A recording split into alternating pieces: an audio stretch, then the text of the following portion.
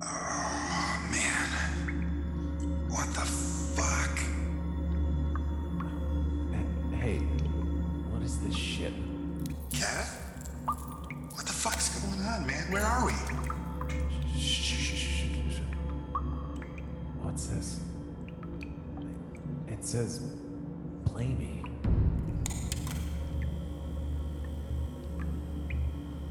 Those who remain, this is your wake-up call. So far in what could loosely be called your podcast, you have made a show by critiquing and dissecting your favorite horror movies. Now, we will see what happens when you two must dissect yourselves.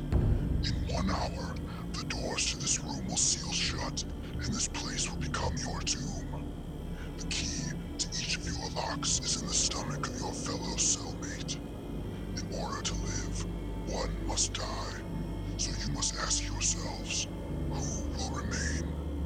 Live or die. Make your choice.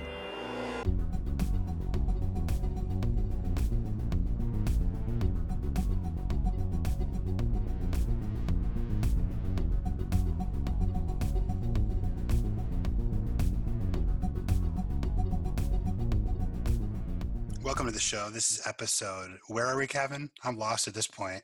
Oh man, I think we're at 18. Yeah, 18, because I'm editing this one, and I edit the even ones.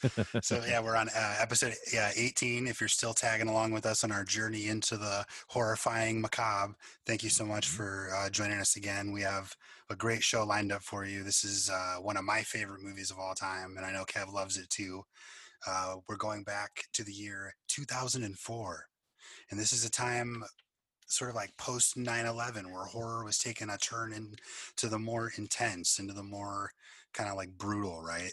So this movie comes out and it's called Saw. And I know that originally it hit Sundance and it was like a festival hit, but it was picked up by Lionsgate. They put, studio marketing behind it, and they put it in, theaters across the country, and people saw this movie and just freaked out. And it was this really unique mix of a murder mystery with certain like Hitchcock elements of like a ticking clock thriller, also with like sort of elements of like David Fincher's Seven, right? With like this sort of killer who has like a moralistic bent. Like he's a serial killer, but he's not just killing people. He has like a kind of moral philosophy that he's pushing. And also it has a killer ending, a twist that is up there with like The Sixth Sense. It's on like the Mount Rushmore of like famous movie endings at this point. Absolutely. So on that note, before we get into Saw, we're gonna hit you guys with a spoiler alert. We're gonna spoil the fuck out of this movie. Even though this movie is 17 years old at this point, which is nuts. Yep. So we're old. Fuck. Yeah, we're going to talk about who lives, who dies, who gets up off the bathroom floor and walks out the door. all that shit that you don't want ruined for you before getting into this fabulous first movie in the series. So hit pause, go buy Saw, or it's on HBO. You can watch it for free there if you have a subscription. Or it's also there. You can get the whole collection for like I think like $25 on Apple Movies right now. So that's a pretty good deal. Yeah. So check it out and come back and enjoy our breakdown of the original Saw. Yeah, man. Like, so whenever I think of this movie, it's just like what comes to mind is iconic. Like everyone knows this movie. Yeah. Even if you're not a movie person, you're not super big into film or whatever, everyone saw. Yeah, or at least has some idea of what it is. Or at least an idea, right? I remember for me the first thing I saw, I'm going to keep doing Saw, is that poster of Shawnee Smith in the bear trap. And it's just a black background. And I think they did a bunch of posters. So there's that one. There's like the pig mask, and then there's one other one that I'm forgetting. Maybe it's Billy. the puppet. Yeah. But they spell Saw, and my theater had those posters, and I remember being like, "What is this?" Yeah. And as a kid, I think I was 13. This is like right when I was discovering like Cabin Fever, and I was kind of moving on to other horror movies outside of Jason and Freddy and Michael Myers. Sure. So sure. you know, I was seeing like my first Cronenberg movies and my like Seven and stuff like that. So Yeah. Saw came out at kind of like the perfect time, I guess, in my adolescence, and I remember seeing it and just being really taken back by how original the combination of the elements felt. Like it's this really simple story of these two guys that seemingly are unconnected and don't know each other at first, Mhm. and then they wake up in this like worn down, decrepit industrial bathroom, and each of them is chained to either side of the bathroom by their ankles to these Mhm. shackles and long steel chains. And there's a dead body in between them that's holding a cassette player in one hand and a revolver in the other hand, and it looks like he's shot himself in the head. And you know, each of them discovers these tapes in their pockets that say "Play Me," and they manage to get the cassette player, and they play the tapes, and they hear these cryptic messages left to them by this unseen villain that's basically saying that both of them don't appreciate their lives for different reasons. And you know, the two characters, you got Carrie Elwes playing Dr. Lawrence Gordon, who is a you know, sort of well-known, well-respected doctor at the hospital that he works at. He's a married man. He has a daughter. Everything seems kind of perfect about this dude on the surface, and then but he's having some marriage issues, and he's thinking about cheating on his wife with one of his interns or whatever. All right. And the other character is Adam, who is kind of, you know, a loner. He's this very acidic kind of asshole guy, and he's a photographer, and he gets paid to basically snoop around and follow people and take pictures of them. Mhm. So this stranger on the tape, you know, basically tells them that they're unwitting or unwilling participants in a game, and they have until 6 on this clock in this room for Dr. Gordon to kill Adam. And you know, obviously they're in a contained situation, so that he has to figure out how he's supposed to do that. And in during the process, they kind of figure out how they're connected, as well as trying to figure out who this killer is. And um, the the first person who actually like knows anything about it is Dr. Gordon, because he was a suspect in the case, and he explains to the audience, you know, who the Jigsaw killer is, and you know, basically his whole agenda. So why he does what he does in that first movie is basically because like, I mean, they drip feed it to you. So at first it's just like, okay, this serial killer has, you know, an issue with people who don't appreciate their lives. And then Right. throughout the movie, we find out that basically this guy kidnaps people and puts them in these kind of torture games where, Mhm. you know, they're always like an ironic twist on what the person did wrong. So Of course. the first movie has like, I think like there's like 4 traps in it. So the first one we see is Paul, who's he's an obese gentleman who we find in a cage full of chicken wire or barbed wire. Yeah, it was like And razor wire. Yeah. yeah, and Mhm. some of the reasons Jigsaw picks people are kind of weird. Like this one's like Paul cuts himself, so Jigsaw wants to know if he does it because he wants attention or because he really has problems. It's like, well, fuck you, Jigsaw. It's not your business anyway. But so he kidnaps this dude and puts him in this room, and he has like, I forget how long, like an hour or a couple hours to get out of this room before the Right. door shuts and locks him in there forever. And this guy, you know, we meet Detective Tapp and Detective Singh, who are kind of the two main detectives in this movie. And Mhm. basically, they figure out that this guy cut himself so deep with a razor wire that there's traces of his stomach acid on the floor, Right. and Right. it's just like really gnarly, you know. Which I always wondered, like, of all the saw traps, if you take all the movies and take all of them, are there any that you just can't win? Oh, for sure. Saw 3 is all about that because Yeah. Right. Amanda's traps are deliberately made to not survive Right. because she's just like wants to kill people. right. um, Right. yeah, and we could talk about that a little bit, I guess. But that, like the Saw movies, once Jigsaw dies in Saw 3 and his apprentices kind of take over, they have their own moral agendas. Where like, what's his name, Hoffman? By number 6, he's fucking Jason Voorhees. He's going around stabbing people and killing people. Like he's a slasher killer.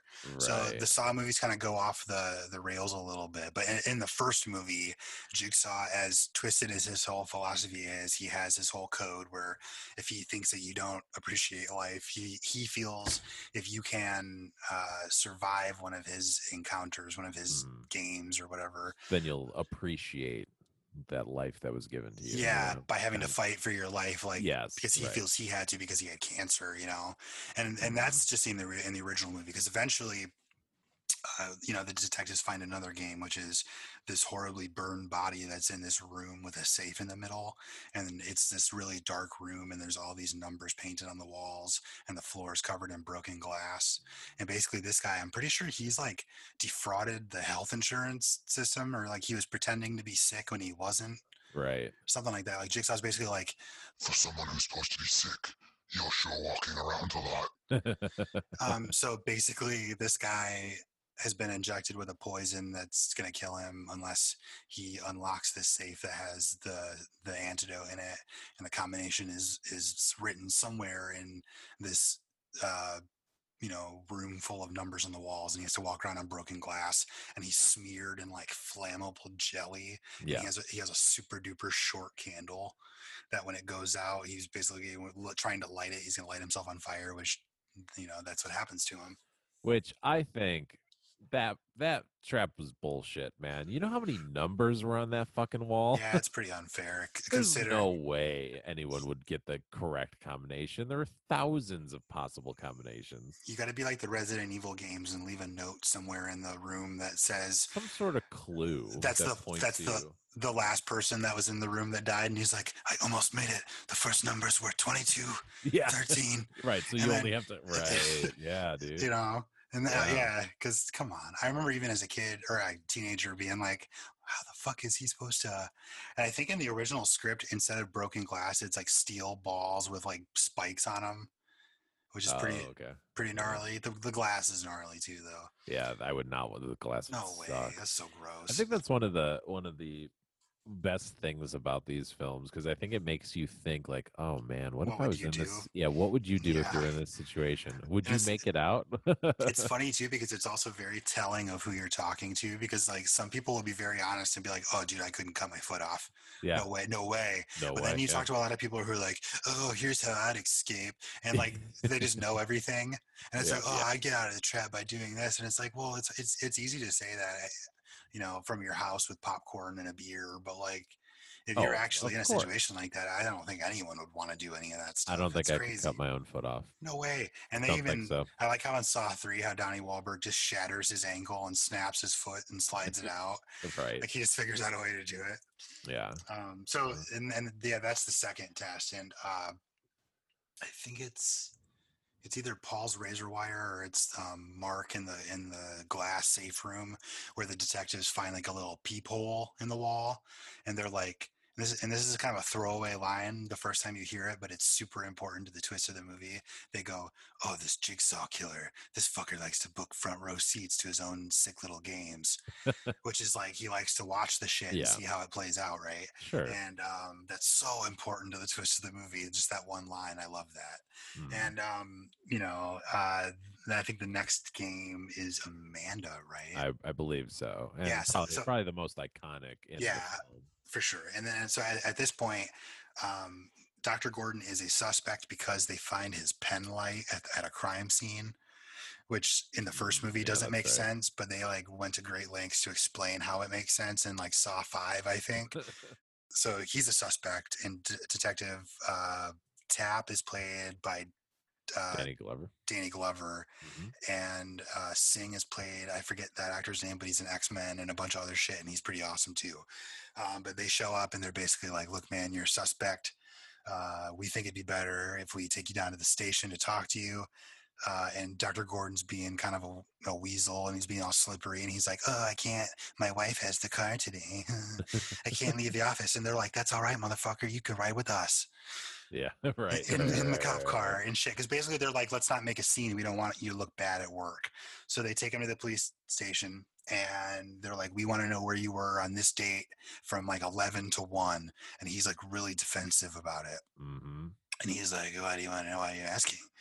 And so he has his attorney show up, and his attorney's his buddy, and he doesn't even want to tell his buddy where he was. So his friend's like, "Look, dude, if you're not going to tell me, how the fuck are we going?" And then, so Dr. Gordon's like, "Look, I was visiting a friend. Yeah. It wasn't my wife. Do you get Yeah. my drift?" And his friend's all like, "Fuck. Okay, Yeah. I think you should just tell them what happened and bite the bullet, because no one's going to believe that shit later." So that's what he does. And I guess he tells everyone, and his wife doesn't find out. Or does she? I mean, I'm sorry, but like, if you are, if you are suspected of murder, like, Cheating on your wife that's is not great. Like, I mean, such a lesser murder, charge. cheating on your wife, murder. That's just something cheating you on have your to deal with your wife about. That's not something you have to deal with the police about. I'd be like, and going to jail yeah, for it's 25 like, plus years. I wouldn't have even hesitated. Where were you? I was cheating on my wife. Yeah, be like, oh, yeah, I'm cheating on that bitch. I'll give you her number. Okay, I'll say this about this movie. I could care less about his wife and kid. That's Played- the whole storyline. I just want to be like, I don't care. His wife is about played it. by Monica Potter. And I mean, I agree, because they kind of like, it's the same thing in like 40-Year-Old Virgin, or not 40, I'm sorry, Knocked Up, where they kind of make the girlfriend character like she's like the nagging shrew. Of course, Like yeah. his wife is just basically there as a plot function to be like, you're a shitty husband because you're never home. And it wasn't, and for me, it wasn't that. It was okay. more just like I didn't care. Mm. You know, I didn't care. I think for me, it's just I loved the whole, just everything about the bathroom. You know, the whole scene and just how it looks and how just the dynamic between the two of them as they're trying to figure everything out. Mhm. That when it cut away from that, I was like, fuck this. I don't care about this shit. It's just kind of boring compared to that Especially when mystery. it went to her. Yeah. You know what So- scene always bugs me in the movie, just because it's kind of grating, is when, all right, so his wife and his daughter are being held captive by someone that we don't see yet. And he's this By Jigsaw, dude. So supposedly it's Jigsaw. Jigsaw. Yeah. Good point. Because at this point Yeah. in the movie, you think it's Jigsaw. Yeah. And he's being a weirdo, and he's like, he has like a stethoscope, and he's like listening to the little girl's heartbeat, and then he pulls a gun out and puts it on her head and listens to her Right. heartbeat again. Right. But the girl keeps saying, like, I don't know what she's saying through the gag. If she's saying like yes. mommy or like mommy, I think it's mommy. but Yep. she just keeps saying it over and over and over again. And like it just kind of gets annoying, because you're like, dude, this is awful. And like it's just a little girl crying and screaming for like 5 minutes. And like Yeah, I just it hate goes- that scene, yes, man. I do And too. yeah, I fast forward that scene like, because it's annoying as fuck. Yeah, it And is. it's funny too, man, because like Saw is one of those movies that I've been watching since high school, and I just put it on in the background, and I forget that my girlfriend has not been watching Saw since high school, and I leave it on with the volume up really loud, and like so I'll be like leaving the room or cleaning or something, and you'll just hear like dude cutting his foot off and screaming, and she's like, what is that? I'm like, oh, that's Saw. I'm so sorry, because I'm just a horror fan, and that stuff's just white noise to me, but to other people it's like, yeah, that sounds like someone's being murdered. It's so funny that that's like your movie that you just throw on in the I love background Saw. while you're cleaning the house. I mean, it's probably one of them, man. Like there's a bunch of them, like Mrs. Doubtfire is another one, so they're just totally different movies. For me, back in the day, it was School of Rock. Okay, so yeah, there's this scene, and then the guy who we think is Jigsaw at this point goes over to the window and opens it up and looks out, and we don't see his face, but we cut to like this camera perspective from across the street, and we hear Detective Tapp, and he's all like, I see you, fucking weird little man, or whatever he says. And so basically we see that Detective Tapp lives across the street from Dr. Gordon now, and like this kind of like How convenient. I guess he he's a cop. I guess he has like his finger on the pulse of real estate in this city. But Yeah. he found an apartment, and he's posted up out there, and he's basically keeping an eye on the place. And because he thinks Dr. Gordon's still the killer. And we see that his apartment is like really run down, and it's just filled with evidence and conspiracy shit that he has going on, and journals and stuff. And at this point in the story, we find out that Detective Singh is dead, and he's all like talking to himself. He's like, we're going to get him, Singh. We're going to get him and close this case. And so we're like, oh, he's a little demented at this point. And so like basically that's the structure of this movie, is that we cut back and forth between the bathroom where Adam and Dr. Gordon figure out a little bit more of what's going on, and then we cut to either Detective Singh or Detective Tapp or the wife and daughter Allison and Diana, and we just kind of get a little bit more of what's going on. And so he was dead. Wait, hold on. He was dead already? the Detective Singh, his partner, because the movie's like not linear. So like right. when Okay, yeah. when we're in present day, he's talking like, oh, we're gonna get him Singh and stuff, and we see that his character Tapp has like he talks like this, like his voice is fucked up. Yeah, and he has like a scar on his neck. Oh, that's right. And we don't know how yet, but it obviously they're pulling a Pulp Fiction on us. They're going to try and give it to us out of order. Yeah, right. So, that's right. That's then we go back to the bathroom, and there's like a couple things we missed too. So like real quick, on the tape that they found right at the beginning of the movie, like Jigsaw's he's clever. He likes to be cute and like leave clues. So like on the first tape, if you like turn it up really loud, you can hear Jigsaw go, "Follow your heart." And so there's a toilet in the room, and there's a heart drawn and shit on it. So Adam reaches in there, but first he reaches into the toilet bowl, which is full of diarrhea. And there's a great line where Dr. Gordon goes, "What's in there? Is there anything in there?" And Adam goes, "There's no solids." Yeah. And so then he reaches into the tank of the toilet. Like, check the tank. Yeah, I really wish I would have checked in there first. And then later he smokes a cigarette and totally touches his face with that hand. But well. Yeah. So, but inside he finds like a little plastic bag with two hacksaws, and both of the dudes try to cut through their chains. Adam gets a little too hasty about it and breaks his saw and freaks out, and then throws it and then chips away a corner of the mirror in the room, which he later discovers that it's two-way glass. So he throws, so he throws some debris at the mirror, breaks it, and you see a camera back there. And that's when we find out that who we think is Jigsaw at this point is watching all of this kind of play out. And the last flashback trap that we find, I wanted to give this one the time it deserves because it's so iconic, is the Amanda reverse bear trap. I think this is the one that whenever you talk to people about this movie, at least especially when it first came out, oh man, that reverse bear trap, like this was the trap. It's so just like instantly relatable. Everyone can relate to the fear of having your mouth ripped open. It's like, and honestly though, like what she had to do wasn't that bad. I mean, well, okay, she had to kill someone else, but it was like kill someone, but someone it's else. not like she had to do anything to herself. Yeah, which that's the whole thing that gets me, is the self-inflicted pain. Yeah, like, I couldn't do it, man. It would be truly, truly awful to have to kill someone else, but like, for sure, with and it wasn't a rat. Was it like someone she knew too? I don't remember. I don't know if it's like her drug dealer or something, but in real life, it's a producer of the movie, which is awesome. His little cameo. But relatively speaking, she doesn't have to rip her own teeth out, or she doesn't have to fucking stick her hand in some way in a jar of acid or something. Yeah, she has to just. She basically has to cut someone open and get a key out of his stomach, and she thinks he's dead. Yeah, which that's the whole thing too, because obviously if you think it's a dead body, you're not gonna. It's like, well, yeah, what am I gonna fuck up? Right? Yeah, I mean, it's still fucked up, but it's like worse. It's not as bad as if he was alive. But then you find out that Jigsaw injected this dude with something that made him unable to move, but probably still feel pain. Because Jigsaw's twisted like that. Jigsaw guy's a genius, man. Yeah, and what's funny is that the writer Leigh Whannell, when he was writing the movie, he actually called doctors in Australia, because he's Australian, and he was asking, so I'm writing a script about a serial killer. What's something you could inject someone with that they couldn't move but could still feel pain? And the doctors were like, "What's this for?"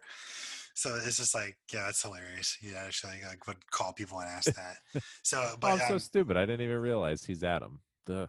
Yeah, the writer, and he went on to do like the Invisible Man and Upgrade, which is fucking boss. If anyone hasn't seen that movie, he's so good, dude. I love Leigh Whannell. And James Wan, the director of this movie, did like Aquaman and the Fast and the Furious sequel, and he's the man as well. He just produced Mortal Kombat, so props to those guys. You guys made me want to go to film school with Saw, so thank you so much. Hell yeah. But so this scene, she survives. She ends up cutting open the dude's stomach, gets the key, and gets this thing off just in time. And it's like, Just it's in time. yeah, it's basically this thing that's in her mouth and it's hooked into both of her jaws, and it's gonna, when the timer Open goes up. off, hyper extend her jaws and rip her mouth open.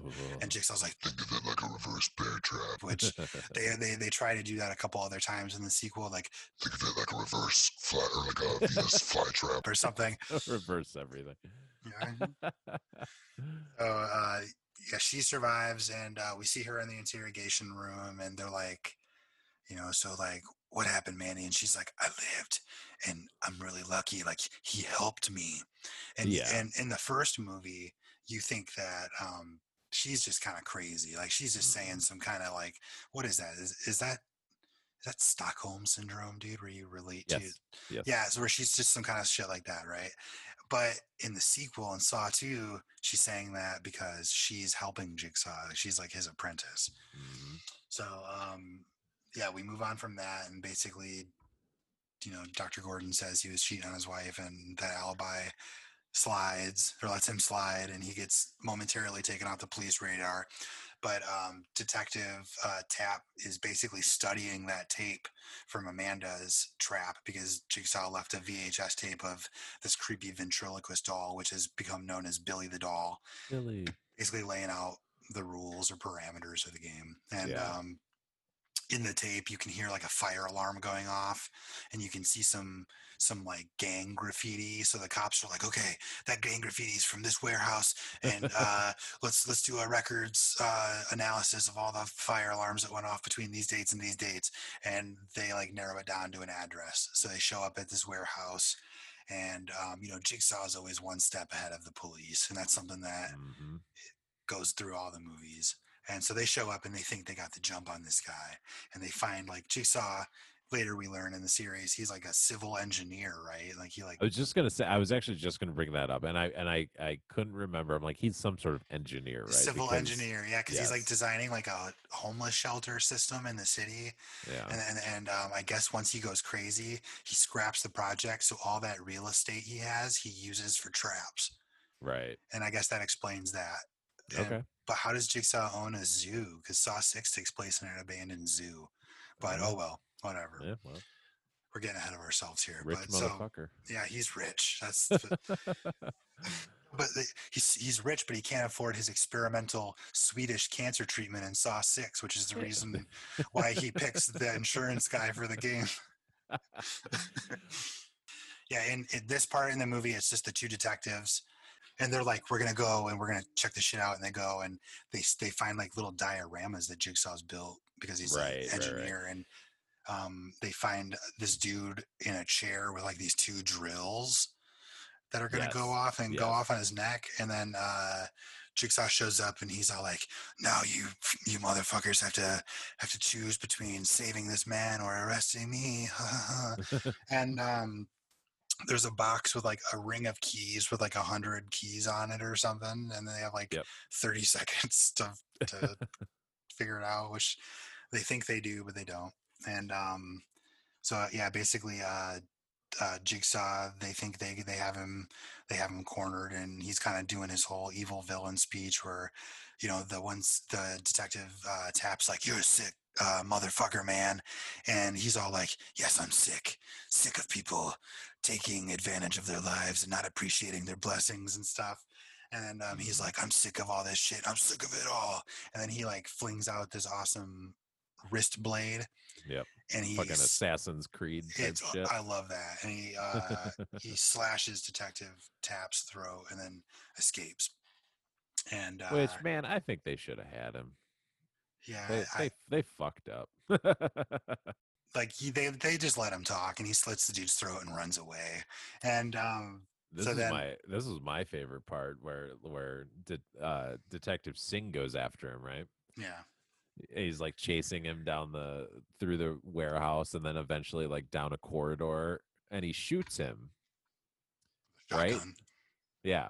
He shoots him, Jigsaw goes down, and then I know he gets back. I don't know the exact order of events. It's been a little bit since I've seen it. but he was wearing some sort of bulletproof vest, obviously. And he, Detective Singh hits this tripwire, which has I don't know what is it, like 8 shotguns pointed directly down above his head. Yeah. Such a cool, like he just like, oh, it's such a crazy shot because it's like, whoo. Yeah. I just like imagine that. Oh so man. brutal. So Detective Tapp is alive at this point, but he's like bleeding, so he's not able to get up and do much. And that's how we learn that's how his neck got slashed.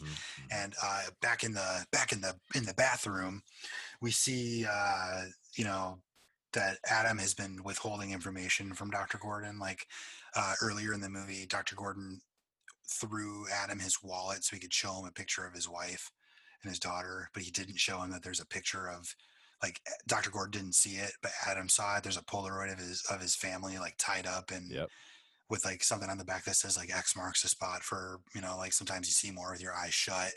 And he also doesn't tell Dr. Gordon that he found pictures of Zepp, who is an orderly that works at the hospital, inside that bag with the hacksaws. So Adam's been, a little unhonest with Dr. Gordon. Withholding information. And Dr. Gordon's like, hey, man, that's fucked up. We got to work together. And Adam, and I think there's like a 10 to 15 year difference between these two. So like Adam's in his late 20s. He's not taking some shit from some older guy. You're not my dad. So he's all like, I don't have to report to you, motherfucker. And he's all like, but we have to work together. And we come to find out, either it's because of Adam's amnesia or because he was lying, that he was paid by Detective Tapp to follow Dr. Gordon and take photos of him while he was going to go cheat on his wife. And there's a hilarious little exchange where Dr. Gordon's getting mad. His feathers are getting ruffled. And Adam's like, what are you more mad about? The fact that I was taking pictures of you or the fact that I took pictures of you while you're cheating on your wife? And Carrie Elwes says, I was not cheating on her. And Adam's like, I don't give a crap if you had a 15 hooker gangbang and covered yourself in peanut butter, which I always thought that's such a random line. It's pretty hilarious. So yeah, they're fighting. They're not really working together at this point. And I think Adam, like Dr. Gordon says, like, how are we supposed to work together if you keep me in the dark? Yes. And then Adam's like, oh, keep me in the dark. Oh, it makes me think of sometimes you see more with your eyes shut. So he says, turn off the lights. Turn off the lights. And they turn off the lights and they see an X in glow in the dark paint on the wall of the bathroom. And they're like, how come we didn't see that when we first woke up? And he's like, oh, it's glow in the dark paint. The lights must have charged it. Yep. So they turn the lights back on.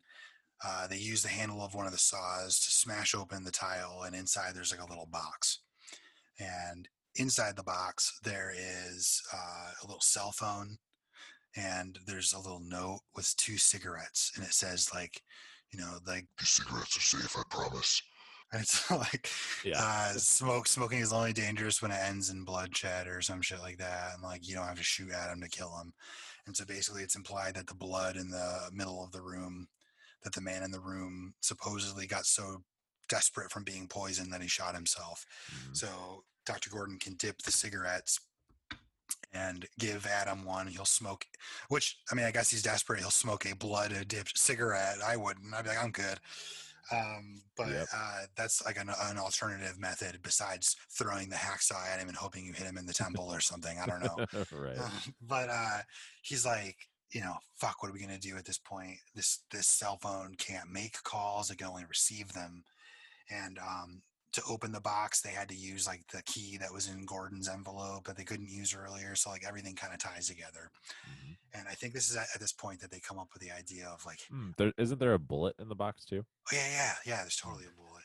Yeah. And he's all like, no, or isn't, fuck man, I'm spacing if the bullet's in the envelope at the beginning, but there's a bullet in the picture. There's a bullet somewhere. that goes in the gun. It's important to the movie. And, at this point, these guys are like, okay, we're going to outsmart this guy. Let's turn the lights off. And they whisper to each other. And they're like, it's so funny. He's like, okay, I'm going to give you the not poison cigarette and pretend it's the poison cigarette. And you smoke it and then pretend you're dead. And then Jigsaw will let us go. And so they do it, and Adam is an awful actor, and he goes like, Oh, yeah. and then like totally like The plays worst dead. acting in the history of the world. I Like, still come on, remember. Adam. I still remember seeing it in the theater opening weekend and people laughing really, really hard at that because it's Oh yeah, in a movie that's so serious. It's kind of like a really well placed joke. it is. Yeah, It really kind of like introduces just a moment of humor there, and then yeah. Terrible situation. But then it fucks you up immediately afterwards because he gets electrocuted. Yeah. And it just scares the shit out of you. I still remember people screaming when that happened. Because it's just, and he's just like, what the fuck happened? I was electrocuted. And Dr. Gordon thinks he's still acting. So he's like, knock it off, man. Come on, quit acting. That was our way out. And at this point, Adam freaks the fuck out. And he's like, we got to get the fuck out of here, And, so basically things are getting desperate and the phone rings. And Dr. Gordon picks it up, and it's his wife, and she says, "Don't believe Adam. Don't believe Adam's lies or whatever." And then, so basically, as the story goes on, we find out, the full extent that Adam has been lying to him, and that he's been paid to follow him, and basically everyone's cards are kind of out on the table at this point, and not by choice, just because of circumstance, And that's actually something I really like about this movie is that these two people who like under normal circumstances would never like each other or would never really like hang out, kind of grow to like each other by the end of the movie, or at least trust each other, Right. And that's pretty awesome. The sequels I don't think ever really quite get there, but no, definitely not, because they just open the world so much. But that's what's so great about this first movie. And then basically at this point, these two dudes have dragged their feet so much that the clock has run out, and the phone rings, and we actually think Zepp is the Jigsaw killer at this point. And he calls and he has this like hilarious like your time's up, Dr. Gordon. Like, his voice is so funny in that movie. Right. And the wife at this point, we see she has untied herself, right? Yes. Like she's like gotten her ties loose, and she's supposed to tell her husband like your time's up or whatever, you lose or you fail or whatever. And then she gets out, punches dude in the dick or whatever, and like takes his gun, and her and the daughter are able to escape. And I think the detective actually bursts in, right? And there's like a little bit of a shootout because the detective hears the gunshots go off and sees him from across the street. Exactly, and he gets his ass over there. Yep. Yeah, and he goes over there and busts the scene, and he's kind of clumsy. Like the way they play the choreography bugs me because he kind of just like goes, and then runs and then falls over. And you're like, what the fuck is this dude doing? Like, come on, man. I guess he's retired and he's not thinking straight, and I don't know, whatever. Yeah, it seems like he's just like out of it. Like he's just like, not in the best state of mind or physical state, to where he's just like a bumbling fool almost. There's a lot playing against this guy. Yeah. And so a chase ensues between him and Zepp, and they take off. And a lot of people, I don't know if they know this, but in the first two Saw movies, all of the driving stuff they did, because they're on such a low budget, they couldn't like put a car on a trailer and actually shoot outside. So they just stuck the car in a dark garage and like had like two lights behind it as like the tail lights, and like had the two grips rocking the car back and forth and then had fog blowing back and forth. And it works, man. You just put like an engine noise behind it, and they speed it up and stuff, and like a lot of the stuff in the first Saw movie, like during the traps a lot, there will be like really quick flash cuts to like evidence photos, or like there will be like there's really kind of quick choppy almost like music video editing in the movie. And it became a staple. Like they do it in all of the movies, even Spiral, the new one. And they only did it in the first movie because they weren't able to shoot enough stuff. I remember for the movie that we worked on, that unfortunately has yet to come out, The Graveyard Menace, we did a scene out in a parking lot where this gang of dudes in a van is they're driving, and all we did was We parked the van in a parking lot, and we had two people with, or maybe even one, with a light going like, and just like waving it across the windshield of the car, like every, like it's Yeah, it's like you're awesome. going under streetlights, and Whatever you got to it's do, man. convincing, man. It's Yeah. like you would never know. You would Now never know. nowadays with stuff like image stabilization and everything you can do in post and like how lightweight digital cameras are, they totally could have actually just done it in real cars. Yeah. But it lends to the aesthetic for sure. Yeah. Oh, And yeah. it's something that they do in all the sequels. They have that editing, and it also helps them get around the MPAA, because if you like chop up the gore scenes and have like quick True. flashes of the gore, Yeah. it makes it go down a lot easier than if you just like hold on it for like an excruciating long time. Right. So right. basically this chase is going on. Dr. Gordon's wife and daughter are safe. The neighbors from across the street, they go over there and everything's all good with them.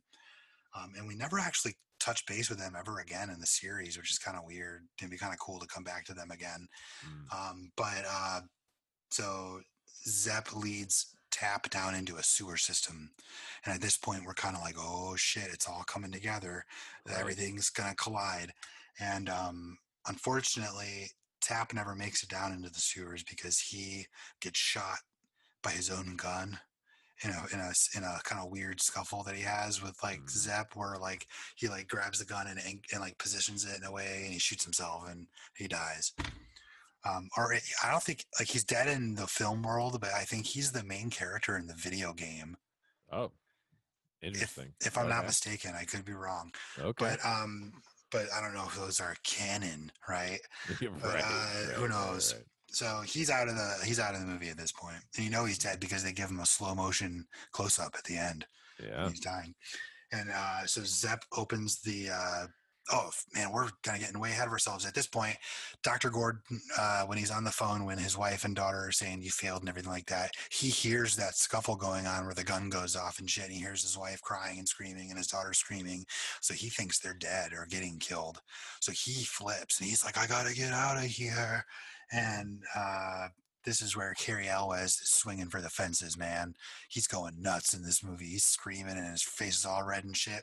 Yeah. And Adam's like, Adam, who was the one who was freaking out, is now the one who's like, Larry, calm down. You got to be calm if you want to see your family again. And Dr. Gordon's screaming like a fucking caveman. He's like, yeah, he's going crazy. And so like he takes his shirt off and wraps it around his leg, and he takes the hacksaw and he starts to cut his foot off. And this is one of those good examples of what you don't see is way more impactful than what you could see.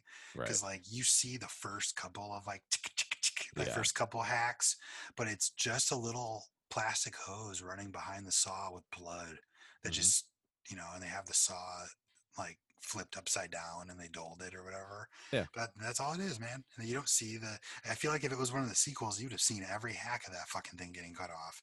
Yeah. But for the original one, it's you just kind of see his face and blood spurts up and you see Adam going, oh my god, what are you doing? And this is all intercut with his chase going on. And so he cuts his foot off, and at this point he has gone full Phantom of the Opera with his performance and how he says lines. Like he kind of it makes me laugh. It's not bad, it's just like kind of like a little over the top in my mind. But he goes over and Adam's like, what are you doing? I want to live. And Dr. Gordon's like, I have to save my family. And he puts the bullet into the revolver that he takes from the dead body in the middle of the room. He aims and he shoots Adam. Apparently, we think like in the heart or something. And Adam falls over and we think he's dead. And then Zep comes into the room, and Zep's kind of like scoping out the aftermath of the game, and he's being chased around by a crazy Dr. Gordon, a one-footed Dr. Gordon. Yeah. He's saying, you fucking bastard. I'll fucking kill you, you fucking bastard. He says that like a bunch of times. And Zep's going to shoot him in the head and basically kill him. And Dr. Gordon's like, why? And he's like, that's the rules. And we find out at this point, twist upon twist, Adam is not dead. He just got shot and lost a bunch of blood. So he grabs Zep, pulls him to the ground, and beats the fucking shit out of him with the lid of a toilet, Lid of the toilet. Yeah, that's which is what you said. awesome. Yep. And he breaks the lid, which is just gnarly. Yeah. And but obviously that would take it out of anyone energy wise, but especially since he just got shot in the shoulder, he's like, fuck, and he's in so much pain. It's really sad though, because Adam's all like, don't leave me. Yeah. That's brutal. And It is. he's like, don't leave me, man. And Dr. Gordon's like, we're gonna be okay, we're gonna be all right. And then Adam's like, you swear we're gonna be all right? And Dr. Gordon, the last thing he says to him is like, I wouldn't lie to you. Which, dude, I love that. Like their relationship, they at least trust each other. And so like that's sad, man. That's like and so Dr. Gordon's like, I gotta leave, man. I gotta crawl out of here and see if I can get help before I bleed to death. Yep. And for 6 sequels, Dr. Gordon's fate is left up in the air. You never really know. There's speculation. There's like theories and shit, but they never really answer it until Saw 3D or Saw the not final chapter or whatever the fuck you want to call that one. But then we find out that Dr. Gordon has actually been behind the scenes of basically every game, helping Jigsaw. So Adam is alone in this room with 2 dead bodies, and he's like, fuck, what am I going to do? I'm going to search this, this Zep guy and see if he has a key. And he doesn't find a key, but he finds a wallet, and he finds a cassette player, just like the one he had. And he plays that shit. He was part of the game. He was a pawn in this game. He wasn't the puppet master. He was but a puppet having his strings pulled. And this is awesome. I love this whole sequence. This is so amazing. Dude, it gives me goosebumps even thinking about it now. It's so cool because it all ties together, and all these little like breadcrumbs that they leave for you throughout the movie all get paid off. And so basically this tape is like, hello, Mr. Hindle, or as they call you around the hospital, Zep. And a lot of people think his name is Zip, which is fucking funny. But basically he's saying, like you're part of this game. You've been injected with some poison that's going to kill you unless you help me. And basically you have to be the one holding Dr. Gordon's wife and daughter a ransom, and are you willing to kill an innocent woman and her child to save yourself? Which apparently Zep is. Which, like, what the fuck is Zep? Like, what would Jigsaw have done if Zep would have said, no, fuck this, I'm just gonna die? He'd be like, shit, I did not anticipate the human mind. That's a whole thing. Jigsaw's a genius, apparently. So he knows everything. Apparently, he knows exactly what everyone's gonna do. And there's no room for error. He even says that in Saw 5. Like, there's a whole scene with him and Hoffman where they're setting up the house in 2, where he's all like, Hoffman's like, what are you gonna do if someone doesn't do what you want him to do? Isn't that gonna throw off the whole game? And he's all like, if you're good at anticipating the human mind, that leaves nothing to chance. Shut up. You're a civil engineer. Did you minor in fucking psychology? How do you know all this? It's kind of dumb, dude. Like, to be completely honest, it begs the question, like, how would he know all this? But whatever, because the twist is so good in Saw 1. He knew because, like, we find out in this twist because, like, in one of the earlier scenes, Dr. Gordon is talking about a patient who has inoperable brain cancer, and he's very clinical and impersonal. He's not even calling him by his name. He's like, the patient had colon cancer and it metastasized. The patient came in for a screening. The patient's due for this, and the patient's due for this. And then Zep interjects, which is like a PA interrupting on set, telling the director what to do. And he basically goes, hey, the patient's name is John, and he's actually a really interesting person. And you find out that John is Jigsaw. And there's like a little journal, like a little like notepad in front of him on his table, on his sick bed, and it's the bear trap. So like Jigsaw, like, is basically this dude that got diagnosed with terminal brain cancer, or it's like some kind of inoperable cancer basically. And he sees people around him that don't appreciate their blessings, and he decides to test these people and see if they have what it takes to live, and obviously Jigsaw has a fucked up moral compass. Like, who is he? A little bit. it's weird when people are like, I really identify with the Jigsaw credo. It's like, okay, you need to go talk to a therapist, motherfucker. because like he has no place to do that, but that's the whole dynamic, is that like it makes you wonder what would you do in the situation. Sure. So we basically, all the chips have fallen, all the jigsaw pieces have fallen into place, Mhm. and we find out that who this killer is. And this is the best fucking part of the movie. Kev, Yep. what happens? He gets up off the ground. The guy you thought shot himself in the fucking head What? gets up off the ground. Ooh, Peels off his makeup, yeah. says His- to Adam, the key to your chain is in the bathtub. And then we cut to that first shot in the movie where Yeah. that light gets pulled down into the darkness of Yeah, the that's drain. such a, because like when you first see the movie, it starts with that scene. Yeah, And you're like, what the fuck is that? And you're like, is what that? the hell is that glow stick going down? Okay, now it's gone. What? And it's just Yeah. such a good payoff. You're like, nope, that was the key to key, his which- fucking yeah. So the twist of Saw 1 is that the dude in the room with them the whole time has Mhm. he's alive, and because Jigsaw likes to book himself front row seats to his Yep. own sick games. And what better front row seat than literally in the room? He probably got hit by a fucking piece of rock when Adam was hitting the mirror and shit, you know? Although technically, wasn't he passed out for the entire time? No, it's something that relaxed his muscles and slowed his heart Oh, really? rate. I So, thought it was something that like no, knocked him no. out until okay. He wants to be there because he's the one that zaps Adam. He's the one with the little zapper in his hand, because he Oh, zaps that's Adam again right. when he leaves the room. Because That's Adam, right. when Jigsaw says the key's in the bathtub, and Adam goes, "Oh fuck!" and then goes for the gun, Zep's gun, even though it's empty, Yeah. and goes to shoot Jigsaw, but Jigsaw zaps him and he drops the gun and Mhm. leaves him in the room to die, and says the famous Saw tagline, which I personally hate this line, that he says "Game over" and Game closes. over. I think in Jigsaw he says we speak for the dead or something like that, which is a way cooler line. But he Mhm. should just say something like that, because I like that it says it in flashbacks where it's like most people are so ungrateful, but not you, not anymore. They should have I, just ended with that. I think they should. I think they should just been like just something totally random, like You dinner is lose. served. Dinner is served. Just really, you lose. just something really stupid that doesn't make any sense. Well, yeah, because Game Over is pretty dumb, and they do it in every Yeah, movie. Game Over isn't great. Like, does Jigsaw tell all the protege? Because like in later sequels, when Hoffman kills people, he says "Game Over." It's like, dude, your boss is dead.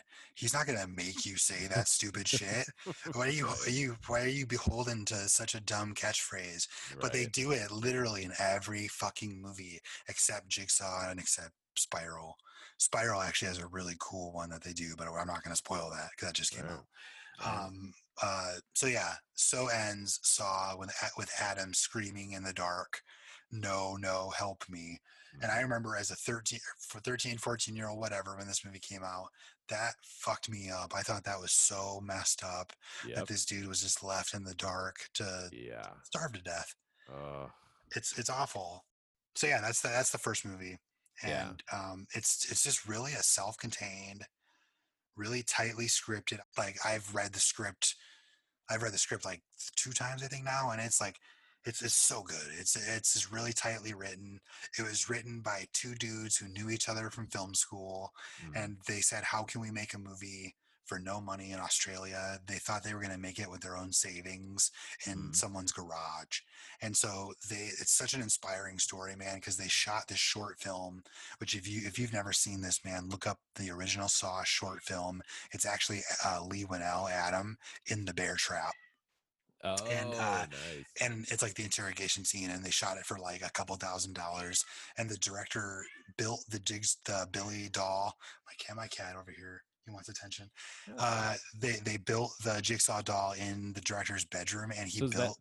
so is that how they got the money then? Yeah, they shot this whole proof of concept Nice. thing, and Nice. this is like when they put shit on either DVDs or VHSs, and Uh, they had an agent, and their agent would send it around, and they got him a meeting with these guys at Lionsgate, and basically everyone in town that they talked to, because they're like, if we're gonna fly from Australia to America, we're gonna shoot this short film, because Uh-huh. like we're gonna show people that we're fucking serious. And Sure. they shot it, and it's awesome. It's really cool. Yeah, Yeah. James Wan built the bear trap. He built all that shit in his bedroom. So That's awesome. yeah, and the prop guys use his blueprints for the actual movie, and like it's amazing. So they Oh, it show would have been cool if they like actually used the one from the first one. I don't know what it looked. I haven't seen it. So I it's don't a know what it little looks rough like. around the edges, Okay, man. I, Like I figured it would be, but you should look it up, man, when we get off here. I'll It's watch it. awesome. I'll watch it. I'll watch it after those. Yeah, cool. So yeah, they got the money, they pitched it around, and everyone wanted to like they would, it was like some version of like they let James Wan direct it, they would let Lee Winnell be the writer, but they didn't want Lee Winnell to be in it because he's just some kid from Australia and he's never made a movie before. And the guys at Lionsgate or at Twisted Pictures, they were the only ones who were like, okay, we'll let you guys have complete creative control, do whatever you want. Lee, you can be in it, you can produce it, or I don't know if he produced that one, but he was an executive producer in the sequels. And we're going to get Carrie Elwes, we're going to get like a bunch of actors in this movie, and we're going to give you a $1.5 million budget, and we're going to shoot it all in one warehouse in Los Angeles, and we're going to start in like 2 months. Who else gives you that?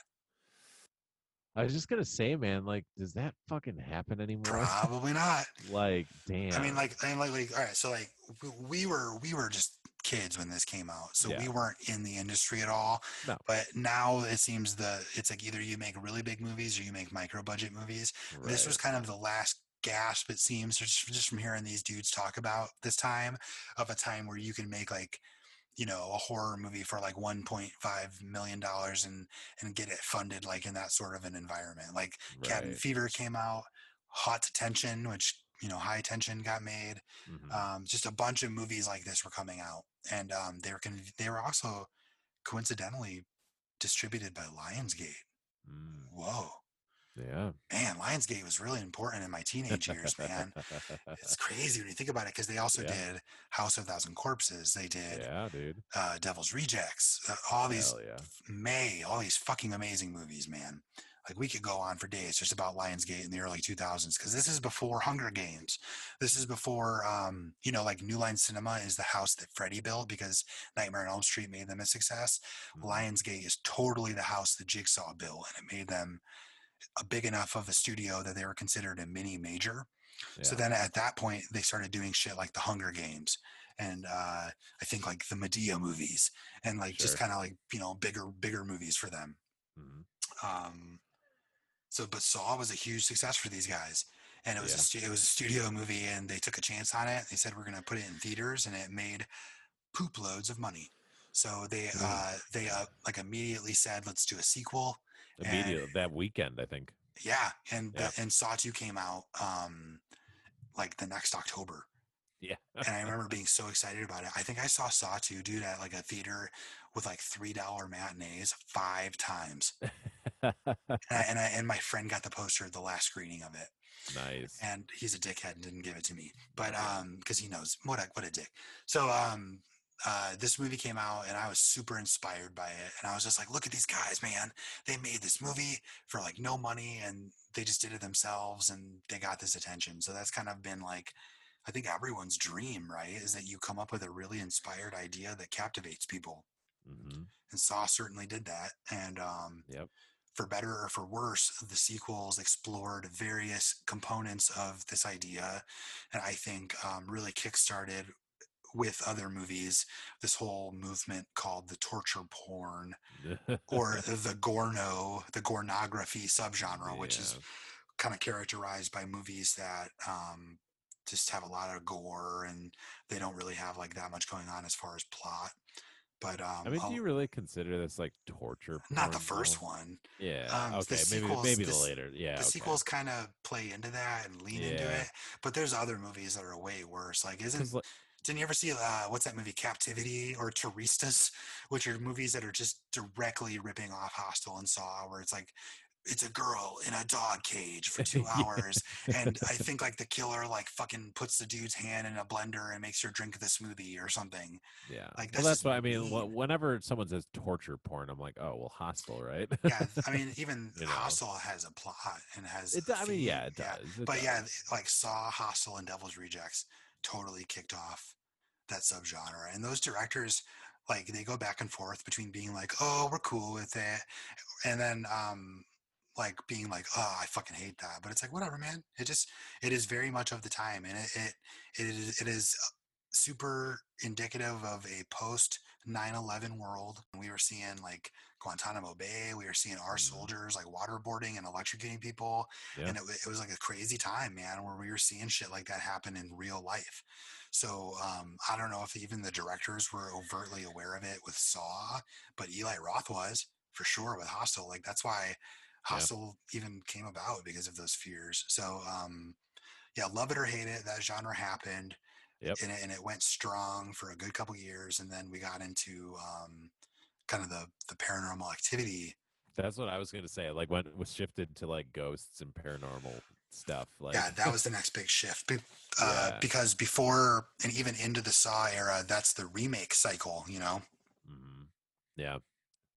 The first Saw movie, super influential. Are you familiar with the website House of Jigsaw? I don't think so. Okay, it's a message board, and it ran from like 2004 when the first Saw came out all the way until whatever 2010 or 11 when Saw 7 came out, and then they pulled the servers. I used to get on that like every day and Okay. get on there and like conspire with people Oh about my like god. what was going to happen in sequels. You know, I but mean, yeah. that's what that page was. And I Yeah. remember before Saw 2 coming out, people being like, what if Amanda's helping him? And I was like, huh, yeah, right. Yeah, right. Yeah, And then right. I went into the theater and I was like, you fuckers. So then basically like, yeah, people were really good at calling the twists on those message boards. And like, it was cool, man. Like I was going to shoot a Saw trap when I was like 16, and I was like built like it was going to be like a dude in a room with a safe, and I was going to pay a guy on House of Jigsaw to build me a prop safe, Oh my and he was god, going to. that's amazing. So like, yeah, dude, I had met a guy who built props, and we were collaborating and shit. I think that's cool because, like, as you know, my wife and I are huge like Universal Studios Halloween Horror Nights fans, and which they actually did a Saw house, which we went Nice. through, and it was pretty cool. They had the reverse bear trap and everything, um, and it's the same thing. There's Facebook groups that I'm a part of that, and like Discord servers and all this other stuff of just die hard fans, and that's what they're doing, the same exact thing. What are going to be the new houses of this year? They're people making up their own houses, and Love sometimes that. you see, like I made my own, like last year, um at Halloween they had an event where you and this was on part of the one of the Halloween Horror Nights discords. They sent a blank map of Universal to people, and they're like, hey, make up your 10 houses and your 5 scare zones. So like I made one too, like everyone made their own. It was just so much fun to see what people Awesome. come up with and all this stuff. So When it makes you realize like a lot of the fans could very well be working in the industry if they just lived in Hollywood and had the same connections as other people, you know, because it's like, if they're at the right place at the right yeah, time, there's and really yeah, creative people out there, man. And like I yeah, wasn't on there like we didn't get the internet in my house until after I graduated high school, dude.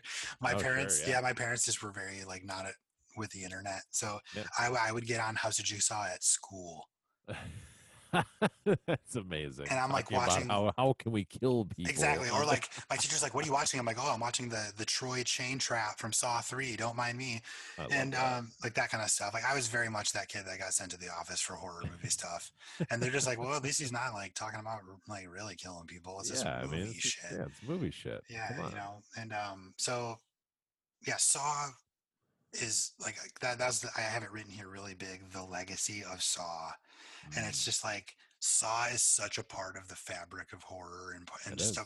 a part of just cultural, not even just Americana, just the cultural zeitgeist, right? Yeah, Like if you go somewhere and go, I want to play a game, people know what you're talking about. yeah, Just as much as Freddy Krueger, just as much as going, ah, ah, ah. yep, He is part of the experience of being alive here and now, like for yeah. sure. And I'm pretty sure even like Saw will end up, if it's not already there, it's going to be like in like the library of important movies, you know, that like Oh, for sure. when aliens find the remains of society, they're going to find Saw. They're gonna watch. They're gonna be like, The, these people oh were fuck, fucked up. fucked up. They like to put people's wiener in a vice and poke it with a stick. Yeah, yeah, So right, yeah. So it's a huge legacy, and it's Yeah. like, and it's such an important part of the history of horror because that was just that was a thing for a while, was these ultra violent, ultra gory kind of slasher movies, right? Hmm. And then everyone got tired of them because Yeah. we I churned mean, one out once a year, and they basically like, so they kill Jigsaw in part 3 because he has cancer, mhm, and what are you going to do? He's going to die eventually. mhm. And so they kind of, in my opinion, painted themselves into a corner very early on in a franchise, because every subsequent film has to be like, okay, well, how do we do a sequel that moves forward in time yet still has the shadow of John Kramer Yeah.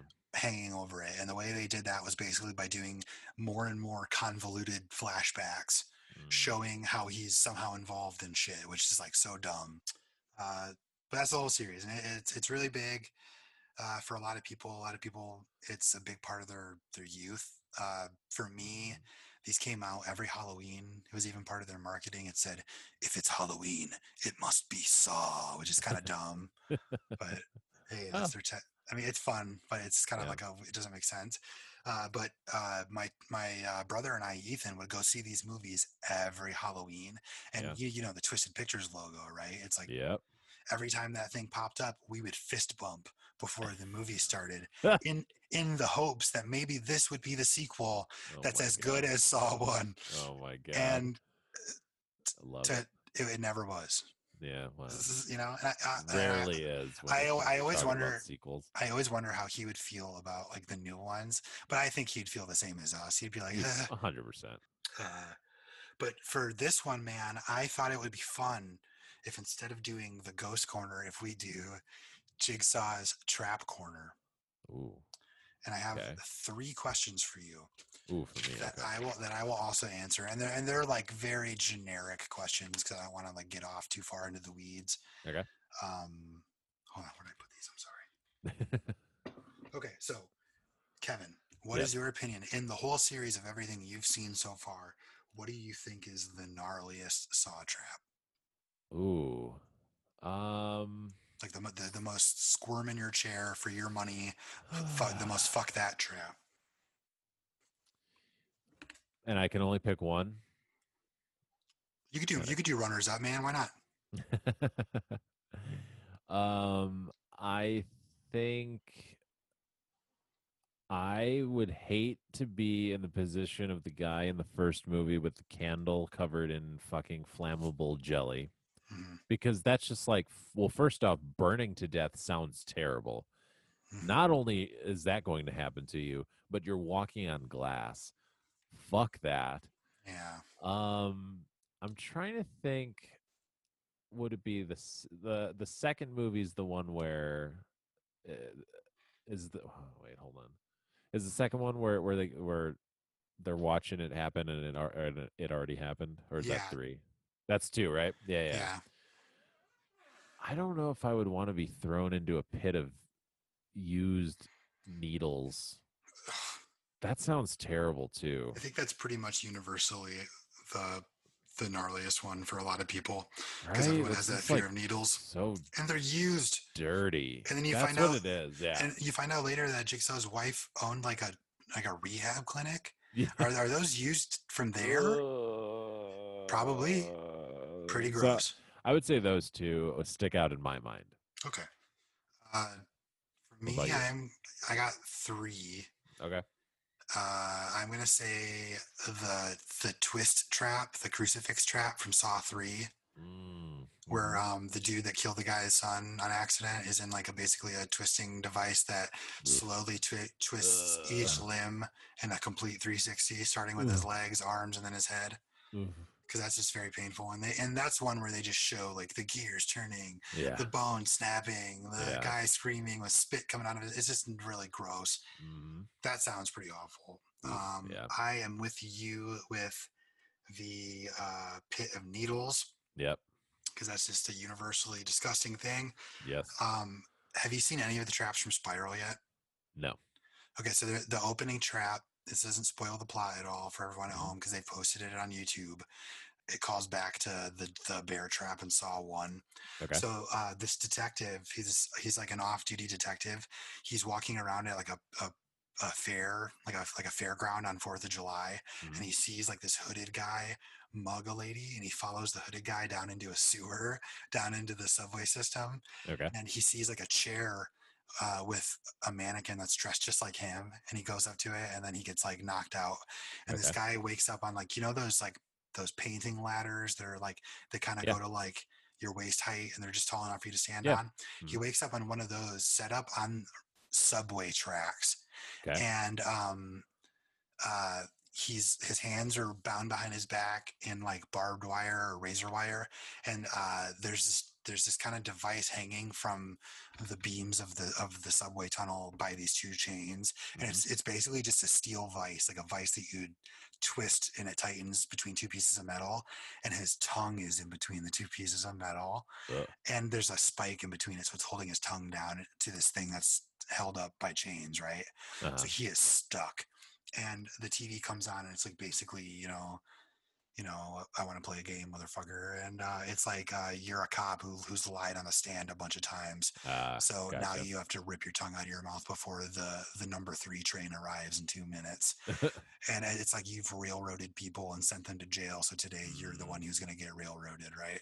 Gotcha. And that one's gnarly just because I can kind of imagine what that might be like to rip your tongue out of your throat. And it's when they Yeah. show it, it's like it takes not only the tongue but like the base of the tongue with it, and Ugh. he wasn't gonna live. That one's just to punish police. Yeah. Ugh. So yeah, that's a pretty gross one. I probably just would have waited for the train to come by. I mean, he pretty much does. That guy jumps right before the train hits him. Yeah. We've talked about this before. Poor train conductor. You're right. They show him too. He's drinking coffee, having himself It's like, oh a my good old day, and God. then oh fuck. Okay, so Oof. so let's follow that with what do you think is the most absurd or the dumbest trap in the whole series? Hmm. Um,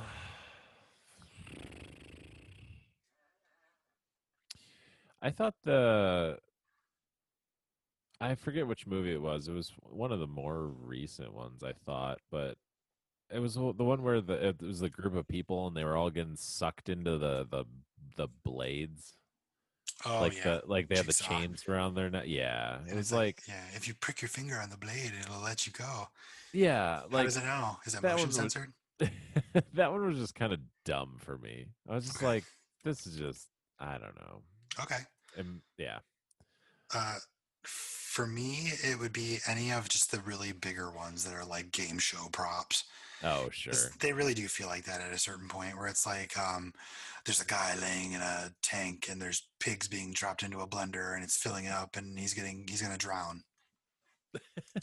Like, or that kind of shit where it's just like the trap fills up. Like there's literally a trap in Saw 6 where it's like a video game where this girl has to crawl through a tunnel, and then there's like heaters that go off intermittently and shoot fire, so she has to like wait her turn to run at the right time. Oh, And I it's remember that. Yeah, just like yeah. a video game. Yeah. And it just becomes so dumb. And it's like, how could one guy with cancer, no matter how many like police detectives he recruits, how could he orchestrate all this? It's absurd. He's a genius, man. He's so brilliant.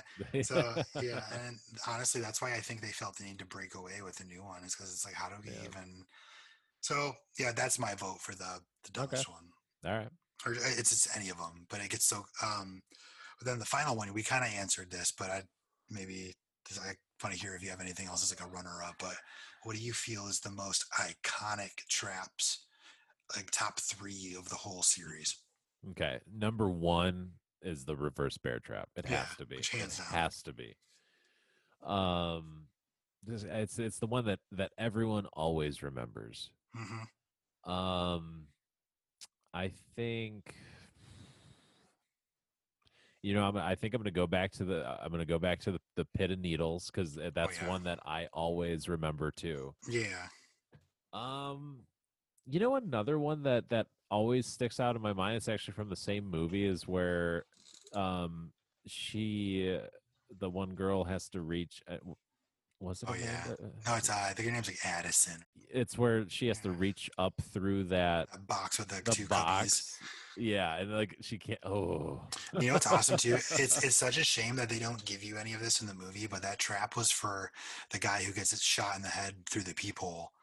yeah, Because he's like an yeah, embezzler. So like, yeah, like the key was right there and she could yeah, open it, but she didn't take her time to do it. And it just, yeah, yeah, the idea of bleeding to death slowly, like that's pretty fucked up. yeah. Oof. So I Okay. guess those are the three that always like Yeah. I always remember like more than any of the other ones for whatever reason. Yeah. I mean, mine are all stuff we kind of said too. So it's like, obviously number one is the bear trap Yeah. because of course. And then the number two is from the same movie. It's the two dudes in the bathroom. Mm. It's classic, Oh man. well, yeah, true. Yeah, I mean, true. and like that's not like the main image people think of is totally that bear trap. But Yeah, for me, it's just like that main situation is really scary of just waking up and being like, I have 6 hours to just stew on this situation. Because like unlike most of the traps, which are like You have like 30 seconds to do this. that's a trap that is like they have 6 hours. you know what's weird? Like I like don't think of that as a trap. I don't know. I mean, Yeah, it totally is, but but it it's totally is. because it's so long form. Yeah, It's I think almost that's like why. Because like, yeah. yeah, But but yeah, yeah, it totally totally. is. It's weird. Yeah, because like in the later sequels, it became a person moving from room to room to room, and each room was a Yes, different trap with like right. different people locked in it. And so like that's the structure that they kind of follow. And a lot of people Hmm. are even mad that Spiral doesn't follow that structure. Mm, But Saw One doesn't have that structure. It intercuts right, between a detective story, a right, mystery, and the story of these two guys in the room, and you only get really the backstory of Jigsaw, and you only see the traps and like flashbacks. right, You don't dwell on them like you do in the sequels. It's much more right. like Seven, where like the cops show up at a crime scene, which I think is way more haunting. It's like in Resident Evil, you find, like I was saying, you find all these notes from people that are dead, and you know they're the zombies that you're killing, but Right. they were alive at some point, and they're leaving notes like, "I left this key because I'm so desperate. I think someone's gonna find me," and "Oh my God, my daughter's Right. I never got," and it just fills out the world. Yeah. And so like I think they kind of lost sight of that, and they're like, "We're just gonna torture people." Yeah. Sure. Yeah, so for me, the most memorable stuff in the Saw series is the stuff that kind of makes you think about their predicament and Yeah. what would you do? Like the whole Yep. thing with the needle pit, right? It's, everyone Yeah. can imagine that. So Oof. yeah, that's my answer. So Nice. yeah, that wraps it up for Jigsaw's House of Torture, House of Traps, Jigsaw's Trap Corner, whatever the fuck. But it's cool that we're mixing it up a little bit. Love it. Love it. So, all right. I mean, I think or I should say, I hope everyone has enjoyed Nate talking about Saw. Yeah, I was about to say this is going to be a long one, dude. If we ever, if we ever do an episode on like, it's not a horror movie, but like Lord of the Rings, I'll talk everybody's head off Yeah, with that'll that. be your episode, man. This one, Nightmare on Elm Street, and like Jason are gonna be me, which is nice though because I know all the trivia, but at the same time, I had to definitely stop myself and be like, "What about you, Kev?" Because Yeah. I was like, "Dude, I get carried away with this stuff. I get so excited." So yeah, No, sorry I if love it. I No, got a little crazy. no, love it. So, well, I guess we're only talking about the. Are you ready to rate it, Nate? Yeah, absolutely. Okay. All right. So, I mean, we're only talking about the first film here. Yeah, Saw one. So I'll start because we'll leave your rating. I'm going to say because you're the expert. I I love the first Saw movie. At least a lot of the first Saw movie. There are totally things, and I said them, while we are talking about it, like I don't give a shit about the wife and the daughter and that whole storyline with Zeb. Zeb was somewhat interesting, but like them with like the two of them, I was just like, oh my god, like I don't care. Yeah. Stop going back to bring me back to the bathroom. Um, this is just one of those movies that is just so iconic and so many people know about it and I mean a lot of people love it, like Mm-hmm. I don't find many people are like, "Ooh," it's like I mean maybe like the overly squeamish people sometimes will be like, oh no, I don't like that kind of stuff, which is fine. Um so and I have this on DVD and the case for it is amazing. At least the case that I had. I don't know if I had a special edition or something, but Dude, it the had like liquid blood. liquid blood with Yeah. razor blades or whatever in the What's yours case. look like now, man? Because Ooh, mine I don't know. I'll find mine. the blood's gone. It's like just water now. I I'll have to dig. It's in storage. I know I have it. I think it's mostly gone too. That's the one I had too, man. They actually Yeah. they re-released that version. I think that's the unrated one with like just a normal DVD case because I bet they're like this thing's a pain in the ass to Yeah, make. probably The first like cost them more. yeah, like and the first few Saw movies had amazing DVDs. Like they would always do a normal version and then they do like a director's cut with like two Yeah, discs and then like after 4 they kind of stopped giving a shit because Blu-ray came out at that point. sure. um but yeah, they had awesome DVDs and I remember that too. It gives you another reason to go buy it. Yeah, yeah, definitely. Back in the day when I actually bought movies, Yeah, exactly. when streaming didn't take over and yeah. But anyway, I digress. I give Saw, the original Saw, I'm gonna give it a solid 7.9 jigsaws, which in my book is a pretty good rating. Yeah, that's good, man. That's like a C plus plus. Yeah, man, I'm in line with you. It's a good movie, but it's flawed for sure. Yeah. I was so stoked about Saw that my first tattoo is a jigsaw piece on my back, Yeah. and it did not heal correctly, so it looks more like a deformed amoeba. But it's like, dude, I was such a big fan of Saw in high school. I would get like so excited the night before a new Saw movie came out. Hell yeah. But then as they went on, I just kind of got bored with them and everything. But this first movie is so classic, dude, and it's a very special place in my heart, man. Yeah. So I'm with you, man. I give it an 8 out of 10. It's fucking Nice. awesome. It's like so rewatchable. Even if I'm not really like paying attention, I might just put it on and have it on in the background. It's just like one of Sure. my favorite movies of all time. Sure. Hell yeah, man. So yeah, that's Saw, everyone. Thanks for listening to this extra long episode. I know. I didn't think it was gonna go that long. I'm like, No. oh no. Yeah, my fucking voice hurts, bro. But I don't really have much in the way of news other than I played Resident Evil Village. I beat it all. It was amazing. Nice. I thought it was pretty amazing. Nice. And then Castlevania Season 4 came out, and that was also It amazing. did, yeah. But that Gotta is check it. that out. Yeah, we just watched the last Blockbuster. Oh, yeah. Just So fantastic. So, speaking of like buying movie or, renting, in this case, renting movies, it was a really interesting documentary. And I think anyone who is our age or older, Mm-hmm. go check it out because I really do miss going to a rental place and renting a movie.